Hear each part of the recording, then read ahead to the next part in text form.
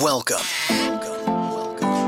to Book Club with Michael Smerconish. Hi, it's Michael Smerconish. As a SiriusXM and CNN host, I'm known for speaking, but frankly, I read for a living.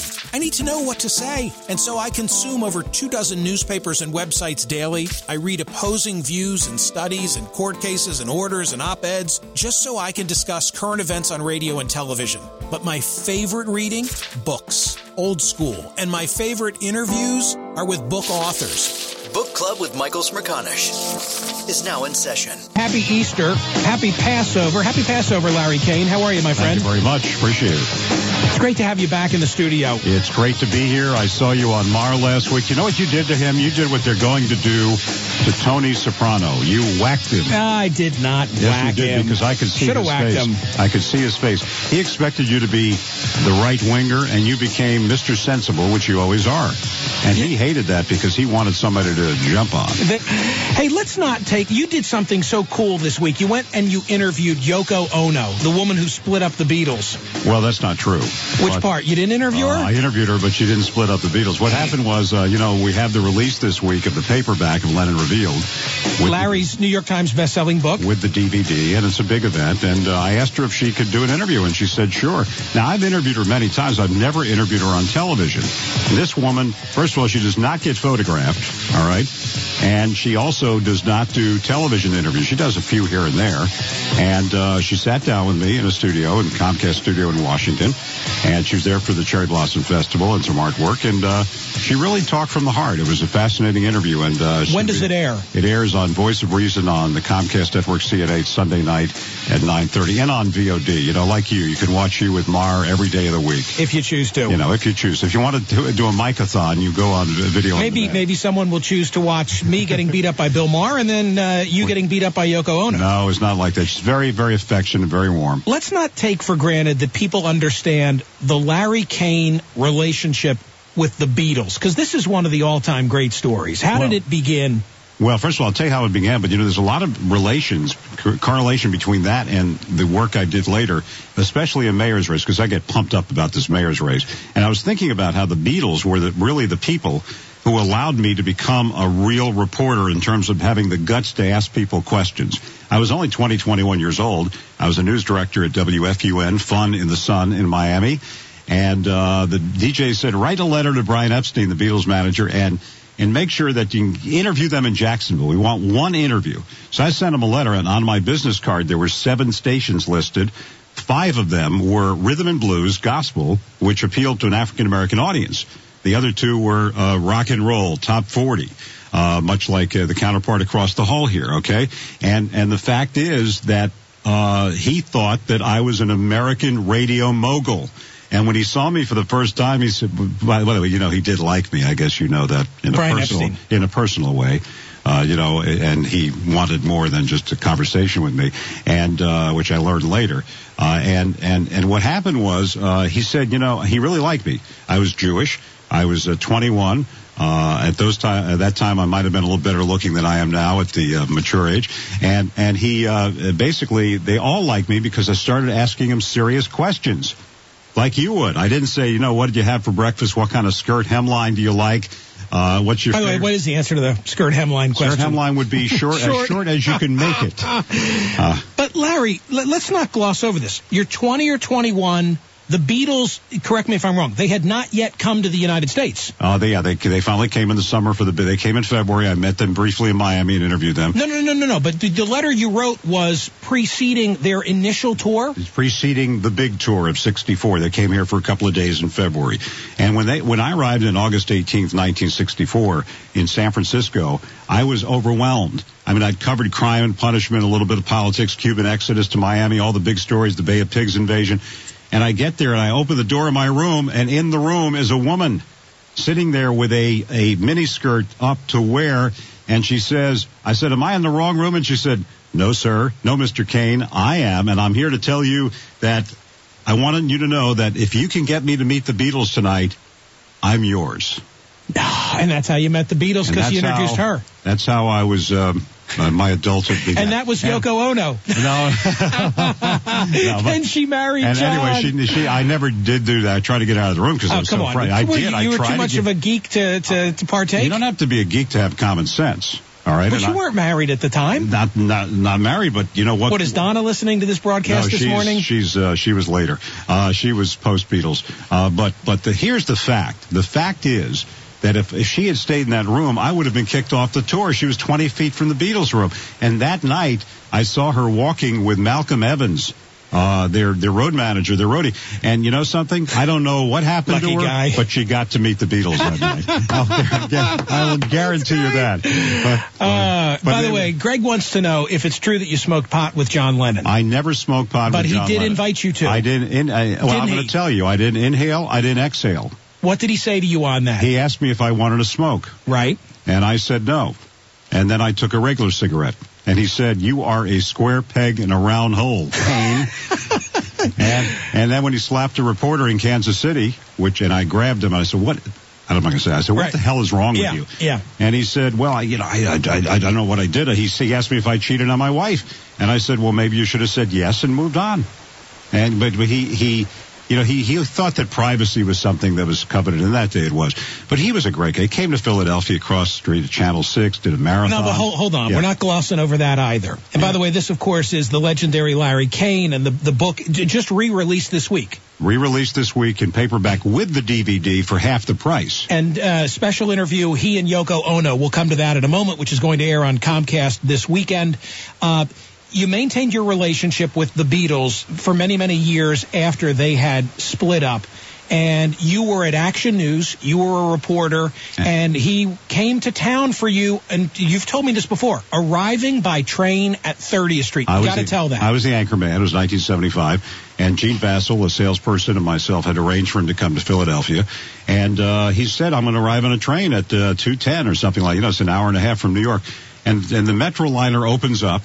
And there is John wearing John clothing, a white suit with a little overnight bag, like a gym bag. Right. And I said, "What do you have in there?" He said, "I'll show you later." and he got off the train, gave me a big hug. We had a limo for him. And I took him to the Liberty Bell, reminded him who won the war back in '76. And we took him through Fairmount Park into the station. And the DJs were stunned. They said, "There's no way John Lennon's coming." They were even afraid to promo it. And he arrived there, and from that afternoon, including brief stays over at the Marriott in Philadelphia, which was across the street here, he was on the air for 48 hours. And that afternoon, Jim O'Brien, the legendary late Jim O'Brien, was sick. And he was so upset about it because he wanted to be there. And our news director, Ron Tendillia, said, "Ask John," and I whispered to John, I said, "John, would you like to do the weather tonight?" He says, "Are you kidding?" And we put him on the 6 o'clock news to do the weather. And you know something? The set hasn't changed in all those years. Right. That's the most amazing thing, except for the electronics. But he was incredible. With the video of him doing the weather and being with the people is on here. And then in '68, I did the final interview with Lennon and McCartney that anybody ever did together. And you see their attitudes. It's pretty interesting. It's all here, too. But the most interesting thing was my mother, as you know, had multiple sclerosis and died at a very young age. And that's one of my big causes because you've helped out with it many, many times. He came here because he knew about that. He remembered on the tour in '64 that my mother had passed away from this, and he came here for that. This was a guy who was a domestic abuser who became a feminist, a peace activist who raised more money for cops in this country for bulletproof vests. He was a real paradox. You would have liked him a lot. So Yoko Ono, where did you do the interview? The interview was at brand new Comcast Studios in Washington. She had an art show down there, and I wanted to do it there so as to avoid all the bureaucratic Does she have a big posse? No, she came with one person who was her art director. She sat down. All she asked for was green tea and Pellegrino water. And she sat on the set. She gave me a big hug. And it was extremely comfortable. I can't wait to watch this. All right, we have some of the audio. Do you want to run the first clip? I don't know what it is, but I presume the first clip is about her outlook on life. Okay, this is Larry Kane interviewing Yoko Ono, to be telecast Sunday night. Well, every day is perfect because, after I became 70, I realized that I'm so blessed that I'm still alive and seeing all this, and I'm still learning every day. And I think whenever I learn something, I say, well, I wouldn't have learned this if I wasn't here. So in a way, every day is a blessing for me. 75 years old. Really? And the second cut, I believe, is on this She looks campaign. good. She looks fantastic. For Darfur that she's doing. She's putting out an album. I'm working with Amnesty International, and they're bringing out a CD called Instant Karma, and that has all John's songs in it.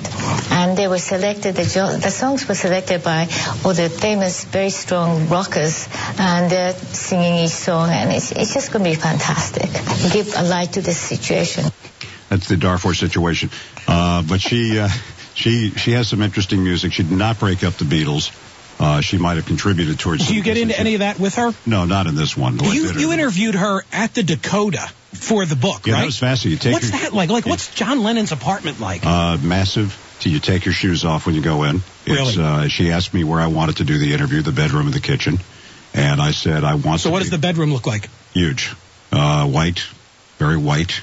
Overlooking Central Park. It's so large. I think they carved out a couple of apartments. But here's the thing. I said, where's the most comfortable place for you? And she said, the kitchen. And we went to the kitchen, and she said, sit in John's chair. And the first thing she did during our interview for the book was, I said to her, how did you meet John? She said, do you really want to know?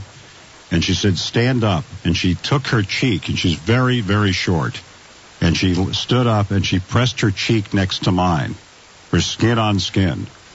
And she sniffed my cheek. So I said, what's all that about? She said, that's what he did. He wanted the sniff of my odor. He wanted to smell my body.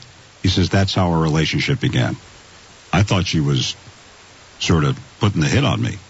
You know what I mean? Sure. You still have it. Yeah. Yeah. Okay. Look at you. Anyway, yeah, right. So anyway. By the way, aren't you glad you worked before HDTV came along? Oh, we're going to soon be in HDTV. You know, I'll tell you one thing. I will tell you one thing, though. It really, you know, it's interesting. People ask me, how can you, has your mind flowed from the mayor's race to Yoko Ono to the work you do in the community to the war in Iraq?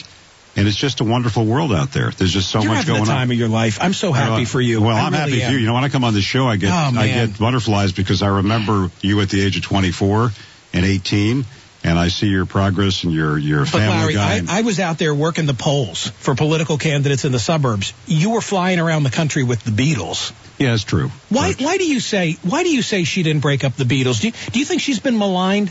Very much so. I think that she may have made a contribution to that. But let me just say one thing very quickly here. They try to understand it. People say, how did it feel when you were traveling with them? When you're in it, you never know. Right. Right now, you're in it. All right. You're doing your program. Yeah. You never know where you're going to be in 10 years from now. All right. So you don't know. All right. And they did not know. And people find this incredulous. They did not know in 1968, 69, when they started breaking up, that they would be the Beatles. Iconic, famous. Their music played every second around the world. But how can that be? They sold out Shea Stadium, all the craziness that I see in the film footage? They knew they were pretty darn good. Right. And let me tell you something. Did they think they would last for 40 years? And their music will be played 100 years from now. What's your favorite Beatles album? My favorite Beatles album is probably Revolver from the beginning. Maybe Revolver. I also, my favorite Beatles song, which a lot of people don't realize, is a fabulous Beatles song. They think it's a John song, is Across the Universe, which is a beautiful song, or In My Life, Lady Madonna. The music is so varied. It's like your repertoire. You're the man in full. Well, I don't know about that. No, Tom Wolfe used that as a book title.